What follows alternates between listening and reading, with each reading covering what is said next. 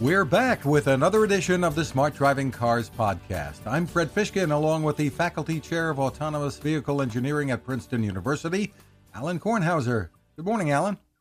Good morning, Fred. Good morning, everybody. First up this week, lawmakers in California have passed a bill that would require companies like Uber and Lyft to treat contract workers as employees.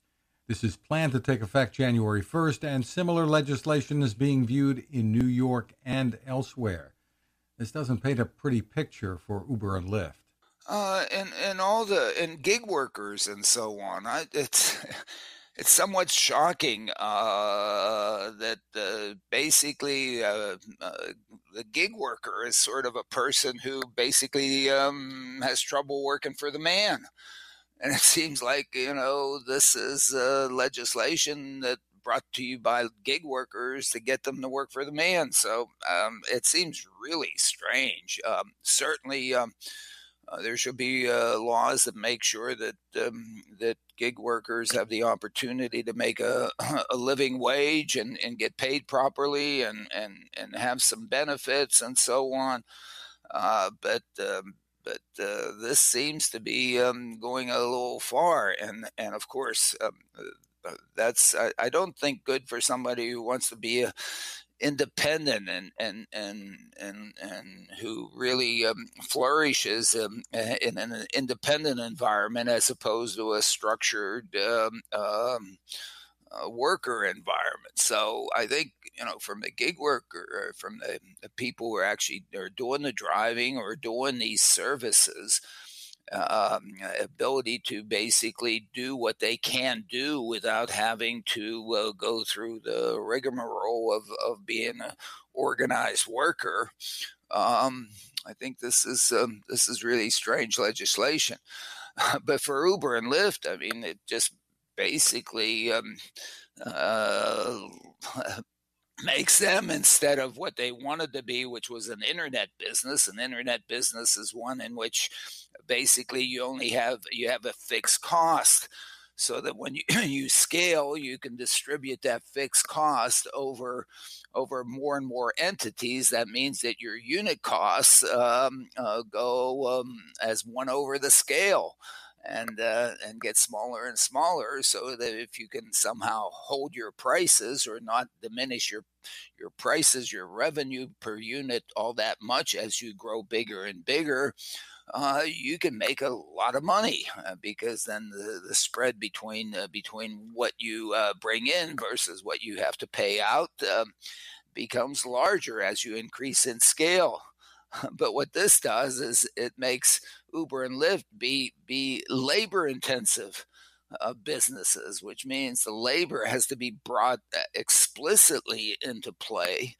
And in fact, as you grow, labor becomes more expensive. Why? Because there aren't as many people willing to work for as little as you were paying before. So you have to pay more for the incremental worker. And so that means, and if each one of your units of output is now proportional to labor and labor charge, that means your unit costs are going up as you scale. And we know from my fundamental supply demand that if you want more customers, you're probably going to have to charge them less. And so therefore, your unit revenue goes down.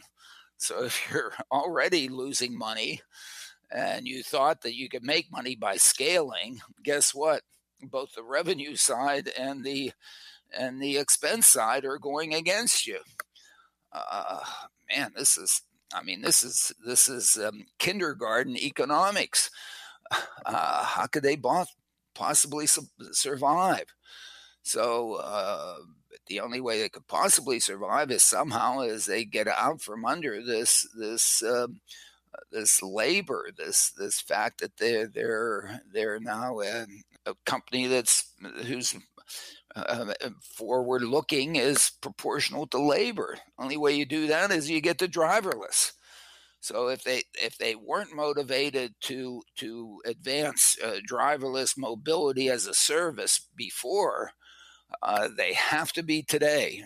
Now the question is can mobility as a service evolve technologically and societally and sociologically? In other words, be accepted in the community so that people are willing to get into a vehicle that has no driver and pay you to take them someplace without a driver, which may be the biggest hurdle of all this. Can they get there quickly enough before the money runs out? And I don't know. They have a big hill to climb here, and I, you can reach your own conclusion. But boy, this is bad news for them. And as you mentioned, even for the drivers, other gig workers too. I mean, I was in a vehicle the other day, and the driver was talking about how much she liked driving because she could set her own schedule. It's when I'm absolutely do what I want to do. That was the brilliance of Uber and Lyft. I mean, there were many brilliances. The app is the best app you've ever seen. The way it's designed and usability and the way that it takes the sketchiness out of the being driven by a stranger problem, and the fact that nobody touches the money and you can see the vehicle coming. I mean, you look at that app, and if you're an app developer, you see all this elegance, this brilliance in the app that basically that makes it, that takes the, like I like to say, takes the anxiety out of the upcoming trip. You can see the driver, how the driver's been rated, and so on and so forth, and that when you're on in the vehicle, you're being tracked. If something happens, certainly there's data to be able to adjudicate any of that stuff. It's just wonderful. And it's wonderful for the gig worker, because there's some people who just don't want to work for somebody else.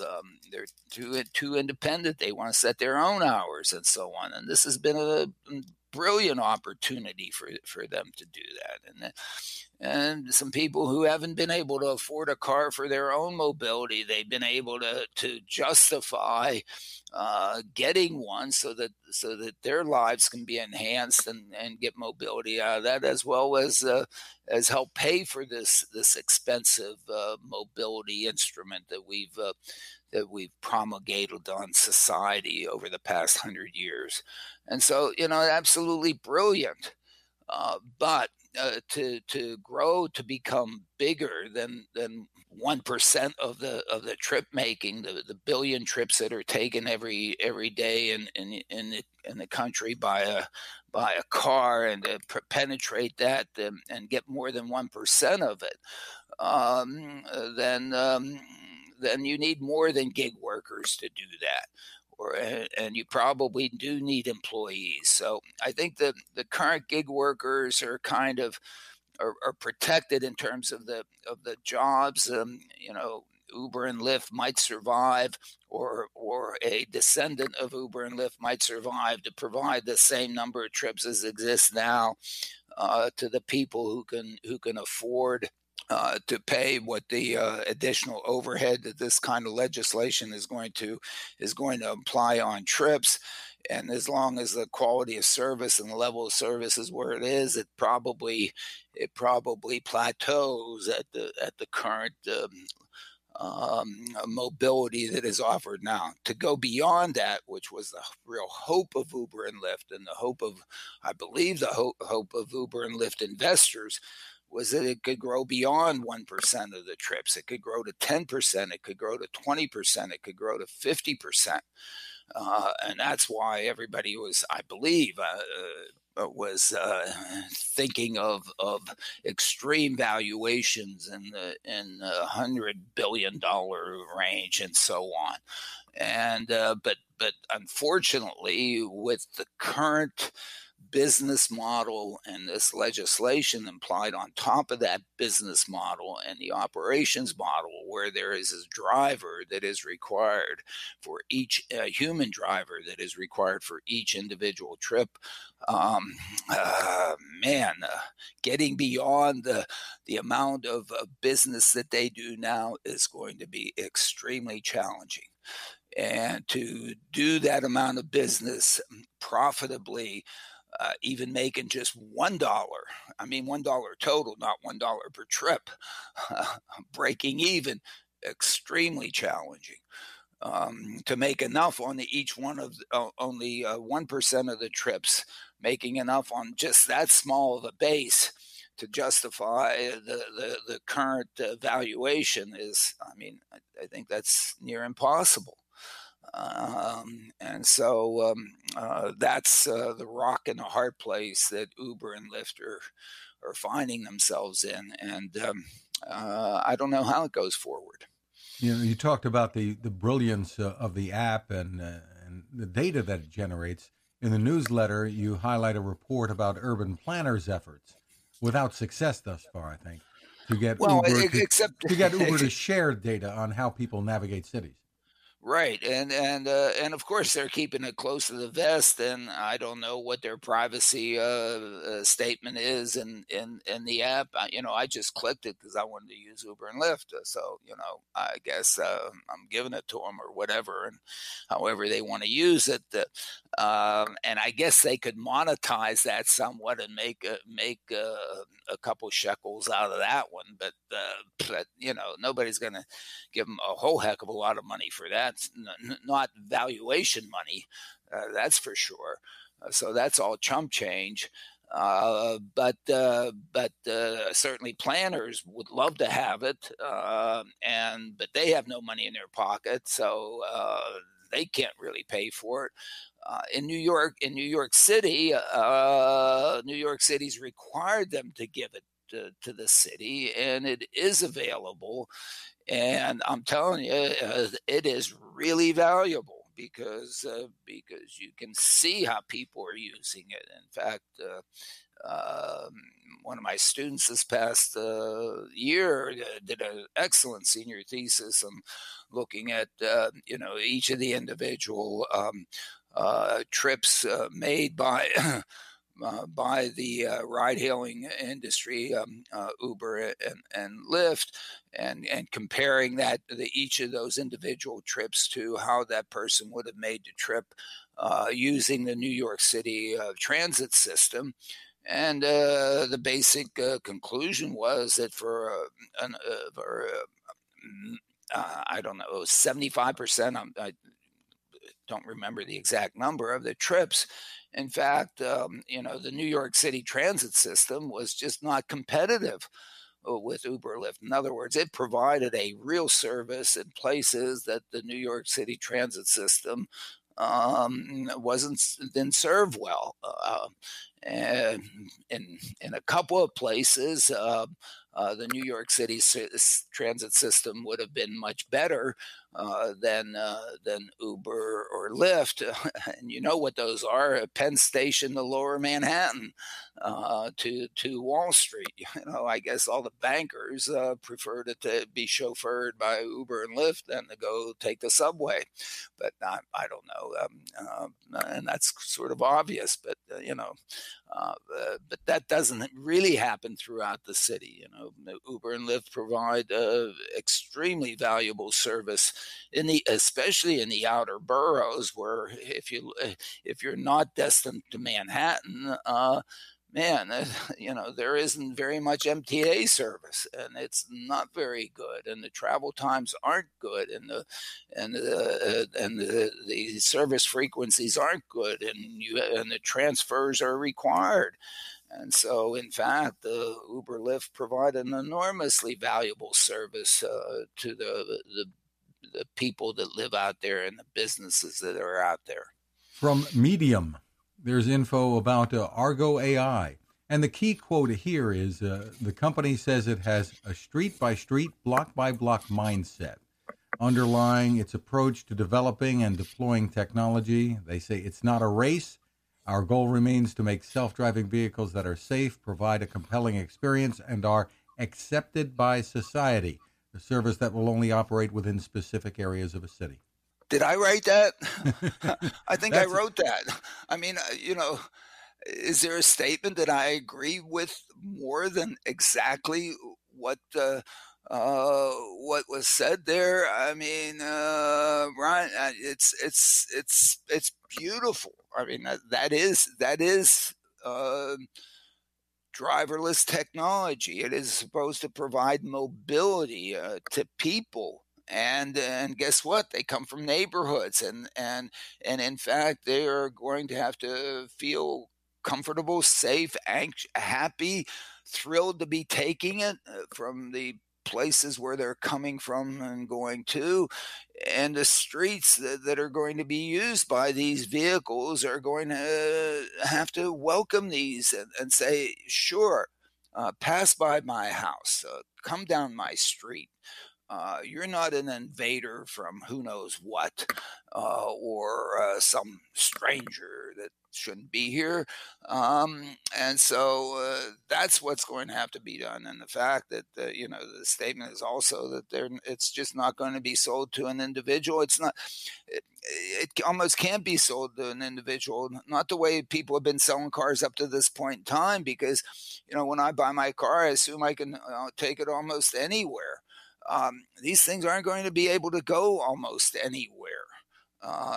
Why? Because they're not going to be welcomed almost anywhere. Maybe there are some neighborhoods that I avoid because I think I'm not going to be welcomed, but that's the problem with my brain. Of course I'd be welcomed in those neighborhoods. Maybe I don't perceive that I would, but that's my problem. That's my fault. But these things, I'm not so sure that everybody's going to welcome them, especially at this point where the perceived safety of these is just not sufficient enough. People have all these potentially weird thoughts. Oh, it might run over my child as my child chases a ball out in the street. Even though the cars that go down Cleveland Lane could run over my child because they're texting and so on. Never mind. That's a whole other thing. Yes, but taking this block by block approach is really what you've been talking about. The glorified block by block approach, absolutely, to make sure that the vehicles in fact can negotiate those situations. There aren't something weird there, and two, that the people that live along in those streets and the businesses that are along those streets realize that these things are good for the community, good for them, welcome. It's part of their quality of life, as opposed to something that is an invader from who knows what.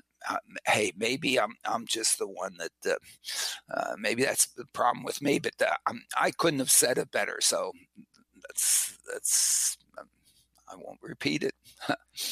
Excellent. Well, the U.S. Department of Transportation has awarded 3 grants totaling $30 million for the research and testing of autonomous vehicle technology. The funds will be going to Ohio, Michigan, and the Virginia Tech Transportation Institute. And there may be more to come. Yeah, I mean, that's part of the $60 million that was there. And I think in terms of a place where the federal government can spend a little bit of money is certainly in the test facilities. One needs some test facilities in which to do the beginning of all this, to make sure that at least it's sort of the kindergarten, you maybe learn how to add or subtract, but you can't do calculus there. The calculus, the curveballs that are thrown by Mother Nature. I think you have to go out there street by street. It's hand-to-hand warfare in some sense, the way Argo is approaching it. So so hopefully. The feds will find some money to fund some of those efforts also. The amounts of monies are good, but when you look at it compared to the value proposition of this technology, I mean, it's don't want to call it chump change, but it's really very, very small numbers. What's been invested in this technology, in the last 15 years, or really last 10, or really mostly last 5, is approaching what, $100 billion, or certainly that order of magnitude, and that's 100B. That's 10 to the 11th, isn't it? Dollars, and we're talking about 10 million. That's 10 to the 7th. So we're 4 orders of magnitude down. So we're basically at the 0.01 cent level on a dollar basis. So yes, it's nice, but boy, the federal government needs to step up, or I don't know if it needs. This is a private sector initiative. This is value for individuals that in fact is to develop mobility, affordable mobility that people are willing to pay for. So this can readily be a private sector initiative, because it has private sector values that also provide societal and social values. The government just may not be rich enough to lead, but helping out here and there, I think that's really good. And this is the beginning of this $60 million. Let's hope there's another 60 and another 60, and then maybe 600, and maybe $6 billion at some point, whatever. Because this is again, it's the mobility market worldwide is a 10 trillion or so dollar a year business, and mobility is perfectly correlated with improved quality of life. And as we've argued and discussed it here, mobility to the mobility disadvantaged or the mobility challenged is really important. And this technology has the opportunity to provide mobility to them as well as to everybody else. So this is a good thing to do. Glad to see the feds putting in a little bit of money. Another Tesla sleeping driver story making the rounds. A man in the Boston area shot a video of a Tesla driver and his passenger slumped over while the vehicle was traveling on I-90. Tesla has responded that this may be a prank or a hoax, and in the latest newsletter, you have some interesting comments. Well, I think I sort of side with Tesla on this. This looks staged to me. I mean, really, I'm driving down, what was it, the Mass Turnpike or something? 3 lanes in each direction. It's basically wall-to-wall traffic, and I go alongside a car, and I see both people sleeping, and I just take a video and then speed away. I mean, who does that? I mean, you're not honking the horn or finding some way to wake them up. I mean, what would go through my mind is that, oh my goodness, they're going to run off the road, or they're going to run into somebody, or really, or is it because I know that there are no cars that are out there that really could let you sleep in them, and therefore I have that vision in my mind that at some point it's going to crash and burn, and not only do damage and hurt the people that are inside this vehicle, but the people around them. And I'm just going to speed away and let it happen.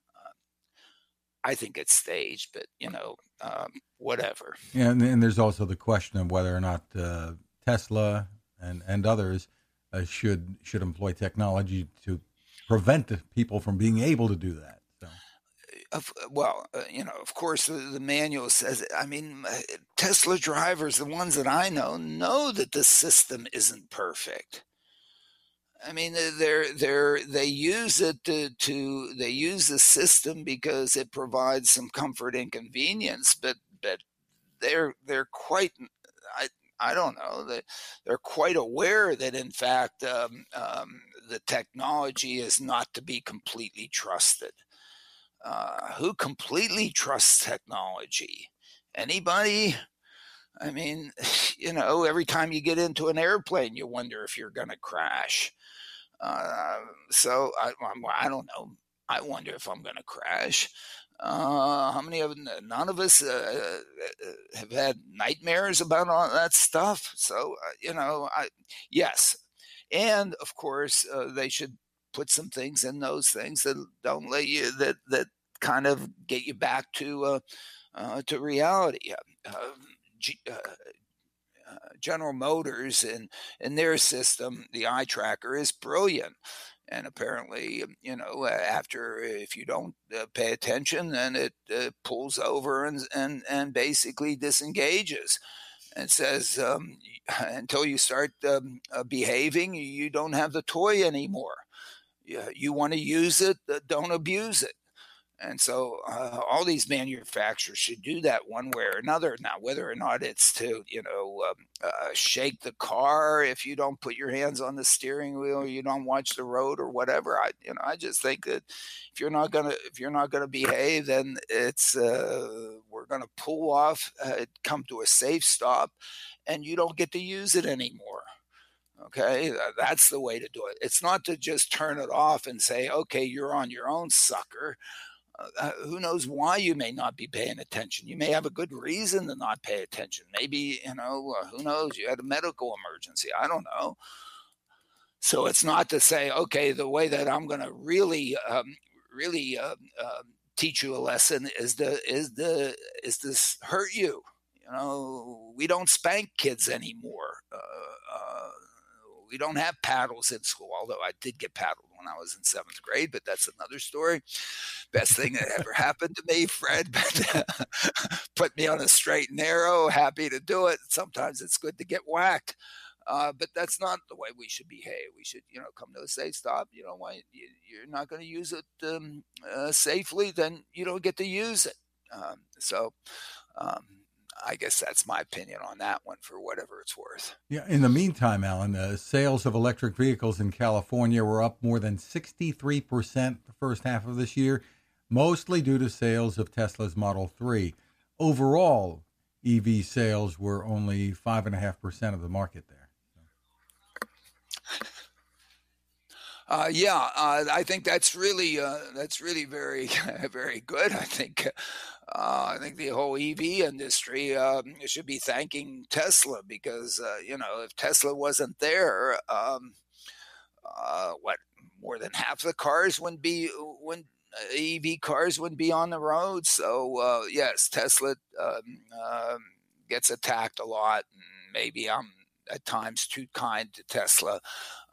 But my goodness, this is good news, and it's being done in the marketplace, and it's being done, I guess, without a lot of the financial incentives that were put out there, and of course, without any data to support it. I make the claim, excuse me for that, but I think autopilot has a lot to do with it, the positive aspects of autopilot. If autopilot had negative marketplace perceptions, then in fact it wouldn't be in the vehicles, and people wouldn't be using it. But apparently, more than 40% of the cars are purchased with it, and so on. I mean, they haven't really put out the exact figure. I'd like to know it, but anyway, it's all those things, and it's it must be a damn good vehicle because people are buying these. Well, look at what they're doing here, Alan. Tesla's starting to retrofit autopilot computers in older Model S and Model X cars with their new self-driving computer. So this is hardware, and a huge retrofit program. Right, it's a retrofit. It's people that decide to purchase it, and the way they're doing it is they're saying, "Hey, your car's really good. What we're going to do is the piece that wasn't quite so good, we'll improve it and we'll retrofit it for you." I mean, that is just an awesome customer service. I mean, I write that when I bought my 2014 Mercedes S-Class because it had Distronic Plus and I could take my hands off the wheel and feet off the pedals for 7 seconds, and I just had to have it, and whatever. And I went out and bought it. And in the 5 years that I've owned it, what's Mercedes done? The only thing that they've done is try to get me to buy a new model and trade mine in, as opposed to saying, "Hey, we've made improvements on this thing," because the lane centering really isn't very good, although the intelligent cruise control is pretty darn good. We made improvements. We'll retrofit. We'll over the air update the software. No, I bring it in for expensive maintenance. Have they ever improved anything, updated any software, done anything? No. And I don't think that my experience is any different than the experience that people have had with all the other car manufacturers. And here you have Tesla out there, not only doing over the air updates to say, "Hey, as we improve the software that's in your car," which now software is a big part of a car, we're gonna give you the improvements. And the second piece is now even some of the hardware that we have in your car, it's not a recall, it's not a safety thing. We're going to we're going to we're going to give you the better thing. This happens to be a computer.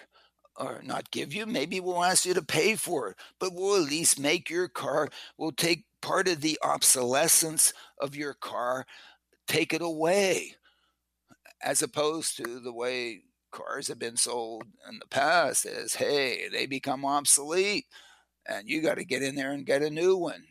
Fins are no longer in style. Get a new one. Fins are now in style. Get a new one. Now it's chrome. Get a new one."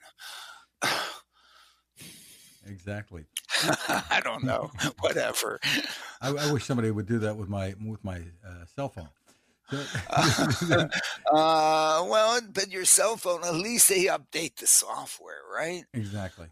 Right. I mean, so and that's easy. Why aren't all car companies doing that? It's amazing. I think fundamental customer service. The city of Toronto has picked its West Rouge neighborhood to begin testing autonomous shuttles, 8 to 12 passengers. They expect to begin service, I think, in about a year. And as you point out, there will be an attendant on board. Yeah, I mean, on all these things, there's still attendants on board. I guess, publicly, they can't say that they're testing with the objective of taking the attendant out of there, because I don't know. I don't know why they don't, but that better be their objective, to get the attendant out of there. Because if it's not their objective, then this is why bother with the automation? I mean, you can have some of the automation to put for safety purposes, and for driver retention purposes, to make the driver's job better. But that's not going to do anything for you in terms of reducing your cost of providing the mobility and providing affordable mobility, which is really what all of this is, and providing affordable mobility as a service. So the objective would be to, if for a test, to lead to something, as opposed to be a test and then take everything home, put it in a report, put it on your bookshelf, put it in a PDF file, send it up into the cloud. Great, we've added to my bookshelf and we've added to the cloud. Have we added anything to providing affordable mobility and improving the quality of life of individuals going forward? No. So yes, it's nice what they're doing. It's where they should be doing it. I'm not sure that the explicit objective that they put out there is what their objective should be. Why that isn't front and center, that their objective is to this to be a stepping stone to providing affordable mobility as a service to improve the quality of life of individuals living in these communities. I don't know, but anyway, it's nice that they're doing it. They could be doing more. Richard Bishop has a piece in Forbes.com looking at auto follower platooning and how it fits into the driverless truck ecosystem. There are a couple of companies actually developing this. Right, and we've discussed this with him on previous podcasts, and this is a very good update on all of this and the evolution of this technology. Again, I think that it is somewhat good, but I think that the safety aspect of the technology is even better than the potential productivity aspects. And let's get the technology out there, get it working at least for safety and driver retention and driver comfort purposes. And then if we save a little bit on fuel too, wonderful. But again, it's more. I have more of an emphasis issue on this. But it's good that the technology is finding its way into the motor carrier industry. And talking about trucking, Daimler and Torque Robotics, which Daimler acquired earlier this year, have announced that they're testing autonomous trucks on Virginia highways. Their Freightliner Cascadia is retrofitted with LiDAR sensors, cameras, radars, and Torque's self-driving software. They'll have trained drivers and engineers on board as they pull the trailers on roads near Blacksburg. Yeah, well, of course. Again, that's testing on roadways, and again, to me, the objective on with respect to commercial vehicles and certainly the inner city trucking industry is not to take the driver out of the truck. I mean, look, these things are providing a very valued service. They have very valued commodities that they're hauling. There's revenue there to really pay for the driver. What really the focus needs to be is on enhanced safety, which there is a value because of the reduced expected liability that's associated with that. That provides the return on investment to justify the technology. The comfort and convenience associated that's delivered to the driver is absolutely fundamentally valuable. Why? Because driving a truck is not an easy job, and those guys and gals really could use some help. And they do that every day. That's how they earn their living. And so the productivity in terms of comfort and convenience, driver retention, better employee, better performance, and all this sort of thing. Those are the valued pieces. There's enough money on the table that puts on the table to easily do the return on investment of this technology. And so we really don't have to look at taking somebody out of the truck. In fact, you need that person can then be providing other valuable service to the commodity that's being moved or to the company as it's being moved while still being an attendant. You can afford the attendant. Where you can't afford the attendant is when the attendant has to be there for each of the individuals that you're trying to move, or each of the 2 individuals or 3 individuals. There just isn't enough money available to pay that person. There's enough money available in the movement of the commodity that is in the back of one of these big trucks, and the value that's being provided by moving that commodity from A to B to pay that driver. Now what you should want to do is to remove some of the overhead associated with that, the overhead that's caused by the implied liability associated with the unsafeness of that, even though they are really very safe, but they do crash. But that crash, what is it? It's something almost $10,000 a year of expected liability per truck. That's, you cut that in half. You have $5,000 to play with each year to put technology on a truck that lasts at least 4, 6, 8 years. My goodness, return on investment, you'd be stupid not to do it. And you are stupid when you don't do it. So, those are the reasons to do it. Save a little bit on gas, maybe. To move them a little bit closer together, I don't know, maybe. Compared to these other benefits, those are much, much larger, I think. And finally, from the half-baked stuff that probably doesn't deserve your time section of the newsletter, in partnership with Georgia Tech and Curiosity Lab, Delta, the airline, has announced it will help fund a research project testing autonomous vehicles on a 1.5-mile track in Peachtree Corners down in Georgia. Yeah, I mean, the reason why I put it in half-baked, I think it's great that, Delta's in there and Georgia Tech's in there to do AV testing. Doing AV testing on the test track, that's like, again, that's the kindergarten step. That's the first step. Get it to work in a domain that is not very rich, or has just a few things. These things have to work on our streets and our highways with Mother Nature throwing curveballs. Okay. And those things, to think that one can replicate those things on a test track, I don't know. It'd be nice. Certainly, it would be nice, but that's just the beginning. I think testing out there with Mother Nature in reality is really where it needs to get to. And so, yes, another test track, great. But that's anyway. Been going on for a long, long time.